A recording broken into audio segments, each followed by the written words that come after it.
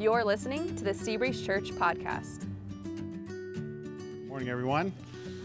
Good to see you, and again, happy Mother's Day to the moms among us. We're so glad that you've joined us today. If you're new to Seabreeze, I hope that pretty early on you're beginning to see how important kids are to us. Even those of us that are beyond the raising of kids in our home days, we still tremendously value the little ones that God grants and is obviously the future for us. One of the things I remember as a new parent was this immediate sense of, wow, I'm in over my head. Not just from the logistical challenges of adjusting to a new life, but there's this sense that now there's a part of me that most likely will go beyond me. And how do I impart to them the values and the morals that I want to be true of them? And as Ethan said, God's design was for that to take place inside a family, but to be really helped by the church. So this dedication really symbolizes the importance of parents and the importance of the church in that. So we're glad that you joined us for this and that we're celebrating together mothers on this Mother's Day. Now, we've been looking at how to bounce back in this series. If you want to take notes, we've got physical notes that hopefully you've picked up already, or if you're using the app, you can get the notes for the app. But today we're going to talk about the third item that Jesus gave us, the third word that helps us bounce back. In 1965, Norman Stingley invented a ball that became known as the Super Ball. Now, if you're from my generation, you remember this, and you remember, at least in my neighborhood, every one of us had to have one of these. And in fact, at peak production, Wham-O, who was a manufacturer of this, was making 170,000 Super Balls a day to meet the demand for the Super Balls.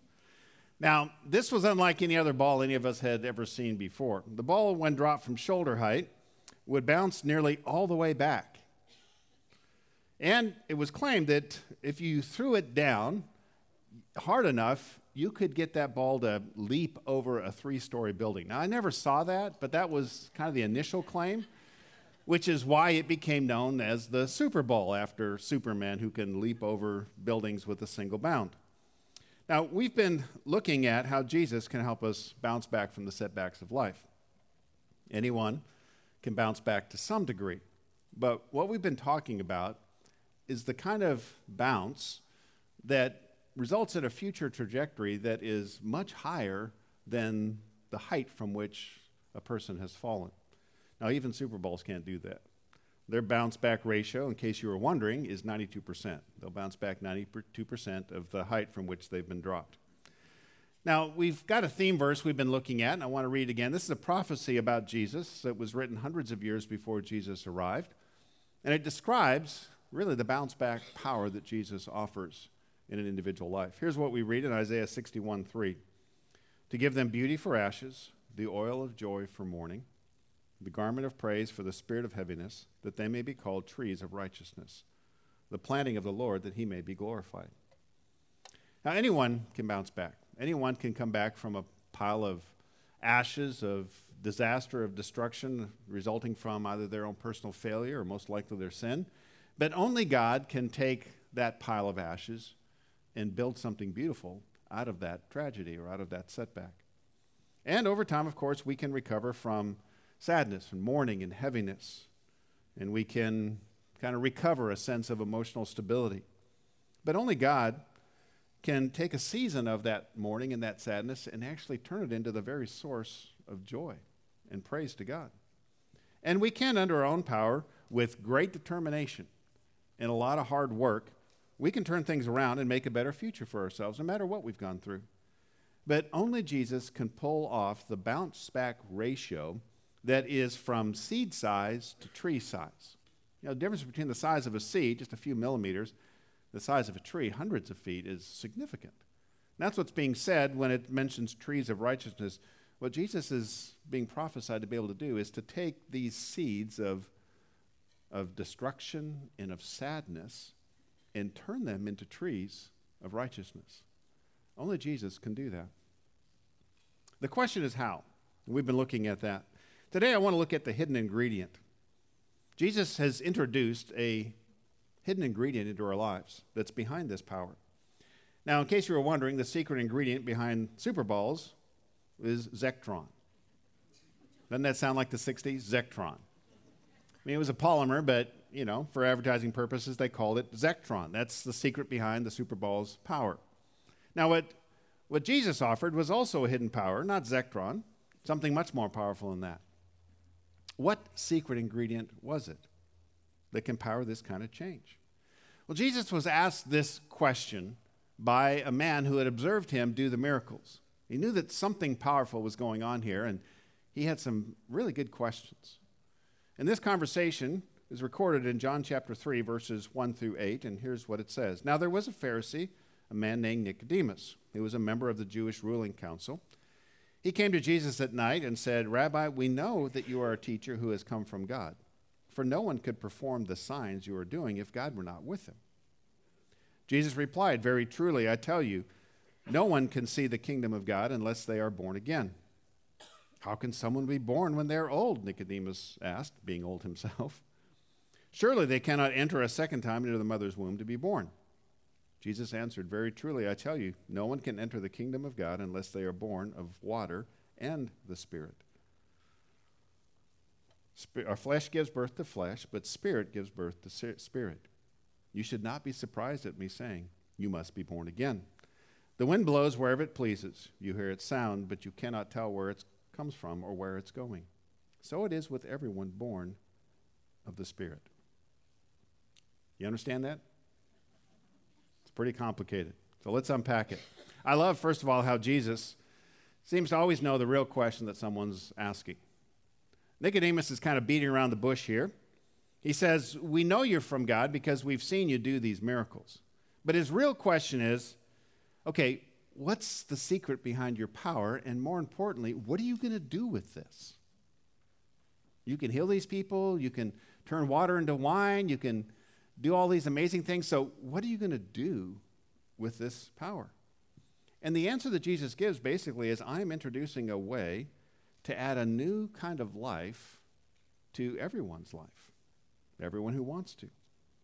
A way, Jesus says, to be born of God's Spirit. So reborn is the third word of the 6 that we're looking at in this Bounce Back series. The first one we looked at was the resurrection. Last week we looked at the word repent. All of these 6 words begin with the same prefix, re, which means to go back or do again. So what Jesus is saying to Nicodemus is that we need to go back and have another birth experience. Why? The reason is because the life that we got in our first birth is not powerful enough to bounce back far enough. Our willpower can bounce us some, but we lack the ability to change in the way that God wants us to change, and we want to change. So we need a new kind of life on the inside of us. We, in a sense, need some spiritual Zectron. So the hidden ingredient that Jesus brought was the life of the Holy Spirit. So how does that life enter our life? How does that life occur? Well, like any new life, it involves a birth, and that's why Jesus uses this imagery. But of course, we've already been born. So Jesus said we need to be born again. But how?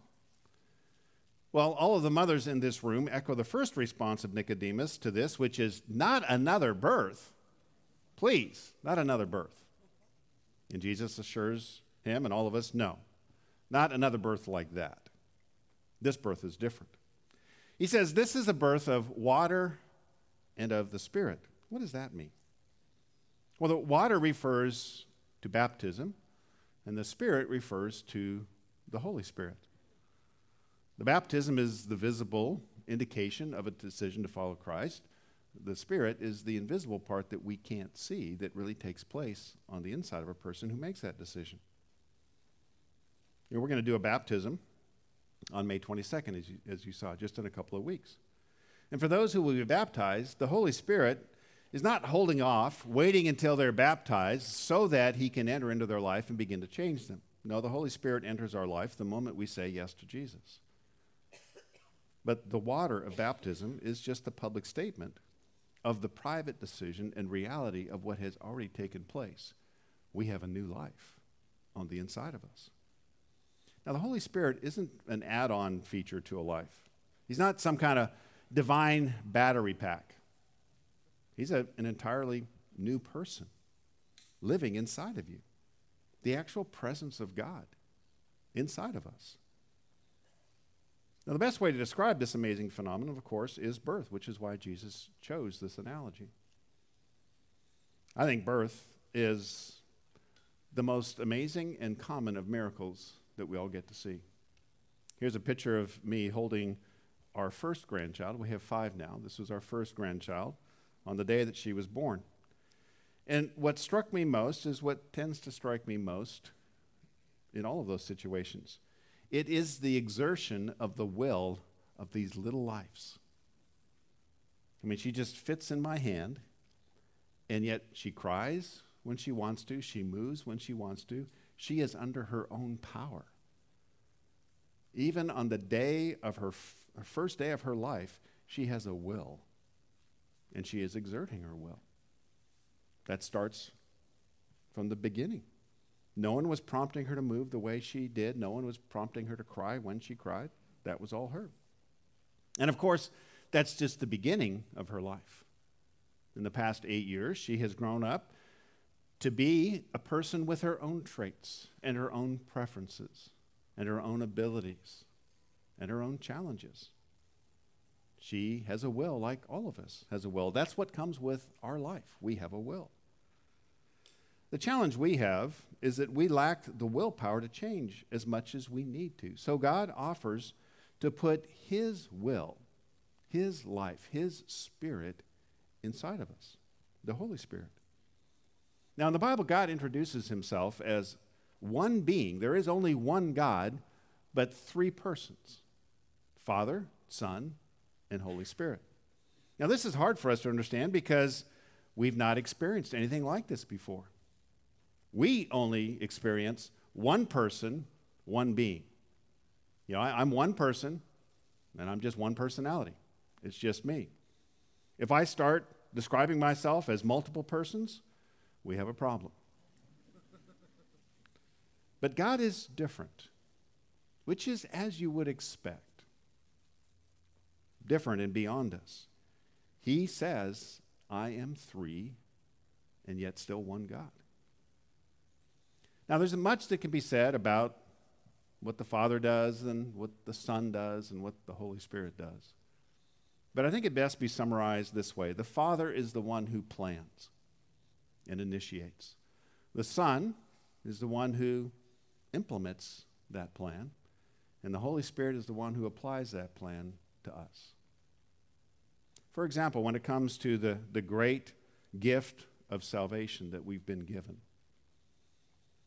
the way to describe it, I think, accurately is we find ourselves in the middle of a lake of our own sin, our own moral failures, and we cannot swim far enough to cover the distance between us and God and get back on land. So we cry out for help. And God the Father is the one who has initiated the plan to rescue us. Jesus Christ, the Son, is the one who gets in the rowboat and covers the distance between God and us. He became a man. He took on a body. He covered the distance. But it is the hand of the Holy Spirit who reaches outside of that boat and pulls us into the boat and saves us. So when you ask, who saved us? God did. That would be accurate. But if you want to describe it in greater detail, you would say, well, it was the Father that planned my salvation. It was the Son, Jesus Christ, who paid the price and covered the distance so that I could be saved. But it was the Holy Spirit that turned a light on the inside. It allowed me to reach my hand out and get pulled out of this. That's the role of the 3-in-1 God in salvation. So when it comes to the power that we need to bounce back, it is the Holy Spirit who does the heavy lifting of bringing about the change that we need and that God offers. But this change isn't automatic. Because what's true now of us is there are 2 life forces living inside of us if we've decided to follow Jesus. There is the old life, which is still very much alive, and there is the new life that we've been given through Christ in the presence of the Holy Spirit. So what does that mean in practical terms? This is what I want to spend the rest of the time talking about, is what does this mean specifically, practically? It's very much like what happens when a new baby arrives in a home. Because of the presence of this new life, there are some adjustments that need to be made. And all of us that have experienced this know that those adjustments are pretty significant. The reason is because you had a life before this child arrived. Now you have to make adjustments and arrangements for this additional life, this additional will. And the same kind of thing is true when you decide to follow Jesus Christ. You had a life. It wasn't like you didn't have a life and you had no desires, no dreams. But now you've taken on an additional life, a new life. And if you're going to allow the power of God to change you, there's some rearrangements and some adjustments in your life that you need to make, just like when a new baby comes into a home. The first adjustment is we need to adjust to the new set of desires. See, it used to be all about what you want. Now you have a new life inside of you, so it's also about what the Holy Spirit wants. Jesus described it this way to Nicodemus in verse 8. The wind blows wherever it pleases. You hear its sound, but you cannot tell where it's coming from or where it's going. So it is with everyone born of the Spirit. So Jesus is using the analogy of wind to describe the effect that having the Spirit in your life has on a person. So he's using the example of wind and leaves. Why do leaves move? Do they move under their own power? Do they have a will? When it rains, do they shake the rain off by themselves? No, of course not. It's the wind that moves them. Here's what Jesus is saying. The same thing is true with people. Why do people move? Why do they do what they do? Does their body just do stuff on its own? No. Every one of us is moved by our spirit. Our spirit is kind of like the wind that moves us to do. Our own personal wind moves us to do what we do. Our spirit is a set of desires inside of us that moves us to action and behavior. So if you want to change a person's behavior, you have to change the direction of the wind. You have to change the desire that's resident inside the heart. And that's a deep thing. This is why deep change has to occur on a spiritual level. The problem is that our spirit has been tainted by our sin. And so our natural desires now is kind of like a storm. There's a mixture of good and bad. This is why we often disappoint ourselves. We set out to do the right thing, and then a counterwind comes up, and we end up doing the wrong thing. Most people approach the need to change strictly on the behavioral level.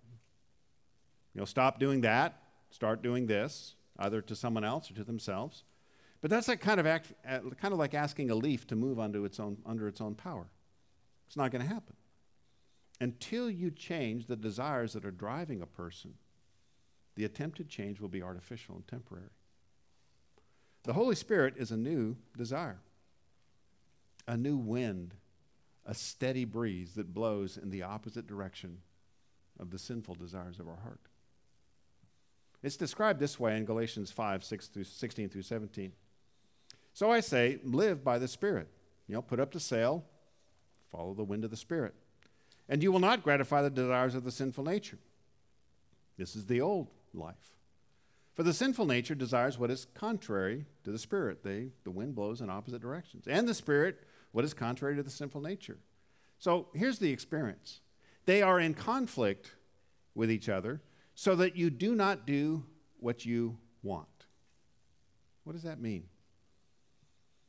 Because there's this conflict, whatever you decide to do, someone's going to be disappointed inside of you. If you decide to go with the Holy Spirit, the sinful nature is going to be disappointed. If you decide to go with the sinful nature, the Holy Spirit's going to be disappointed. So another way of saying this is neither one of these two are going to be happy based on what you do. So you have to decide which one's going to be happy. When a new baby is born, it doesn't take long before you realize this new life came with its own set of desires. Problem is, you have your set of desires still, right? So what happens? They are in conflict with each other so that you do not do what you want. Isn't this what it's like raising children? When a child is born, you have just decreased the do whatever you want portion of your life, haven't you? You used to have entire weekends where you could do whatever you wanted. Those days are gone if you've had a child. And this is not just, this is an adjustment. Increasingly, your life is influenced by what this new life wants and what this new life needs. That is a good thing, but it is also a hard thing that requires a lot of adjustment, work, and sacrifice. That's why we are honoring mothers on this day. If you listen to that video at the beginning, many of those kids described the sacrifices their mothers were making for them. What that means is the mothers are not getting to do everything they want to do in order to mother their kids. That's the challenge of mothering and parenting in general. So when the new life of the Holy Spirit comes into your old life, you have a new set of desires that now compete with the sinful ones. And the sinful desires just don't give up a fight. They don't just give up the fight and say, oh, the Holy Spirit moved in? Okay, we're moving out. That would be great, but that is not the reality. They dig in, they fight, and there's an internal conflict. So I would say this, if you're thinking of having a baby, if you want to live your life the way you want to, then don't have a baby. If that's your plan, is I just want my life the way I want to, don't have a baby. And honestly, a lot of people are not having a baby because they just, I don't know how to say it, they want to be selfish. They just want to do their thing. They accurately understand the impact that this new life will have on them. It's the same way if you want to keep doing life your old way. If you want to keep heading down the path that you've always headed down morally, then don't make the decision to follow Jesus. Because if you do, the Holy Spirit will take up residence in your heart, and it'll start a real conflict. In the past, when you used to do the wrong thing, you felt a little bad about it. But if the Holy Spirit's on the inside, you feel much worse now. Why? Because the Holy Spirit on the inside of you is grieving. It's not just you grieving a little bit and feeling like, man, she shouldn't have done that. It's the Holy Spirit saying, oh, you definitely should not have done that. And you're going to feel worse about the wrong you do. It's also true that if you do the things that please God, it's going to feel much better than it did before. In the past, when you did the right thing, felt kind of good. You felt proud of yourself, maybe. But now, the Holy Spirit on the inside of you is cheering, and you feel that. So if you've recently made a commitment to follow Jesus Christ and you're wondering what's wrong with you, don't worry. You just picked up another life. There's something new on the inside. God has moved in, and he intends to remodel the place. There's some walls he was going to knock out. There's some old furniture that's off to the dumpster. There's some new stuff that's going to be brought in. In other words, he intends deep change. And that is not automatic. That is a fight. Let me show you the V-shaped bounce that we're using to describe in this bounce back. Here's what the V-shaped bounce of rebirth looks like. The old life that you were born with is naturally sinful. If you've raised kids, you don't have to teach them how to lie. They just learn. You don't have to teach them how to hit their brother or sister. They just do it. You don't train them how to sin. That's natural. You train them how to be compassionate. You train them how to ask for forgiveness. You train them how to be generous. You train them how to work hard. Those things are not natural. The sinful nature is natural. So before the new birth, that's the sinful nature. After the new birth, that's the Holy Spirit. If you're a parent, one of the things that I would highly recommend is that you pray that your kids would decide to follow Jesus Christ, because you need the help of the Holy Spirit. If you're just trying to train them away from the sinful nature, you need to do that, but without the help of the Holy Spirit, it's going to be much harder. Now, just because this new life has moved in, though, doesn't mean you're done with the past, as I've said. It's just like the birth of a new baby. When the baby is born, what has to happen for that life to be nourished? The baby has to eat. And what does that mean? The second implication is adopt a new schedule. Adopt a new schedule. When a new baby is born, I think the biggest thing that changes is your schedule. Why? This new life needs to be fed. And unfortunately, it needs to be fed more than once a month, or once a week, or once a day. It eats all the time. And it's the same kind of dynamic that happens when we take on the life of the Holy Spirit. That life needs to be nourished in order for it to grow and influence. So in 1 Peter 2:2-3, it says, like newborn babies, crave pure spiritual milk, so that by it you may grow up in your salvation now that you have tasted that the Lord is good. This is talking about God's words. The Bible. You know, Jesus did not die on the cross so that the Holy Spirit could take up residence inside of you, just so you could get a little whiff, a little taste of how good God's ways are. No, he intends God's ways to be a nourishment for you. His purpose is to change you. And that won't occur if you don't eat. Eat what? God's words. Jesus made this very clear when he was fasting in the desert and was tempted by Satan to break his fast and turn some stones into bread. He could have done it, but Jesus made this very important point. He quoted something that had already been said in the Old Testament. Here's what he quoted in Matthew 4, verse 4. Jesus answered, "It is written, man does not live on bread alone, but on every word that comes from the mouth of God." We need food to eat. We'll eat this lunch because we need food to eat. What we tend not to realize is actually what we need even more than that is the truth of God's word to nourish our lives. So how do you eat God's word? It's very similar to how you eat food. You swallow it, then you digest it. You know, chewing and swallowing God's word is the part where you read it and you try to understand it, and then you accept it. That's when you swallow it. Digesting occurs when you decide to do something that it says. Now, with physical food, the digesting just occurs without any effort. You know, I'm going to go to lunch today with some family members, and I'll have to figure out what I want on the menu.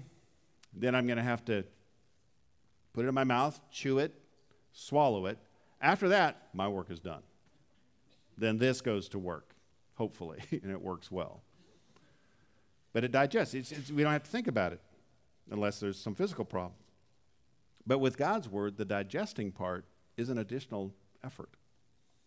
You need to put in effort implementing those words into life so that it can actually nourish you and change you. It's a separate decision. Now, just like physical food, the only way God's word is going to nourish us is if we build it into our schedule. You know, what we do with food is we pause to sit down, usually 3 times a day, to eat. That's not the way we're born, right? An early challenge with a newborn is getting them on any kind of schedule at all. And that's the same I found with new Christians. It's a real challenge just to get them on any kind of schedule of eating God's word. The thing about humans is we don't grow up to graze like cattle throughout the day. That's not how we eat. We grow up to eat at certain times. Eating then is a part of our daily schedule until we die. We need a schedule. If you ingest God's word whenever you feel like it, you will starve spiritually. You won't really grow. Even though this new life is in you, it's not nourished. It's not going to begin to change you. So let me give you some practical tips as we wrap up on how to do this. The first tip is plan ahead. If you're going to schedule the reading of God's word and the doing of God's word, you're going to have to put it into you're going to have to plan it. Schedules require forethought. Pick times and places. By the way, one side note, this is just my thought on this. Don't eat while you commute. I mean, I would say that about food in general. Not a good recommendation. I'd say the same thing about God's word. A lot of times I hear people spending their time with God as they drive. For me personally, it's best if you sit down and eat. It's best if you just focus. So plan ahead. And then make it daily. I would say start with 15 minutes if you've never done this, or you need to restart this. Start with 15 minutes. Read something out of the Bible. Pray about what you've read. And then maybe write down a question or two about what you've read. That takes 15 minutes. And then be consistent. You know, a schedule has a pattern to it. I would recommend you start with the Gospel of Mark if you're looking for some place in the Bible to start. It's a great summary of the life of Jesus in the New Testament. Just start with the Gospel of Mark, read for a few minutes, pray, and then go on with your day. And then lastly, I would recommend that you pick one action to take as a result of what you've read. Because it's not good for you just to eat and eat and eat and not do it. Eating without digesting is not good for your body, and it's not good for your soul. So take one thing that you can do. It may be one thing a day, it may be one significant thing a week, but start digesting the truth of God's Word. So if your decision to follow Jesus never ends up making much of a change in your schedule, then my observation has been that the Holy Spirit will have a diminished impact on your life. If you don't carve out the time to personally learn what God has said in the Bible and then do it, then guess which of the two lives is going to grow stronger over time? The old life, not the new life. Ethan mentioned getting a grip on the Bible class we've got coming up on the 15th next week. So we're going to be looking at 5 practices for how to actually eat God's Word, how to apply it, how to learn it. So if you're new to this, or if you'd like a refresher on this, I would encourage you to be a part of that next week, May 15th. Let's pray together. Father, we thank you for our mothers today, who, for every one of us, was our first relationship. We thank you for the price that she paid. We know that there are many different kinds of families, that some have been hard, some have been good, but we just thank you for our mothers and the gift of life that you brought through them to us. And then we also thank you for the life of the Holy Spirit that comes through Jesus Christ.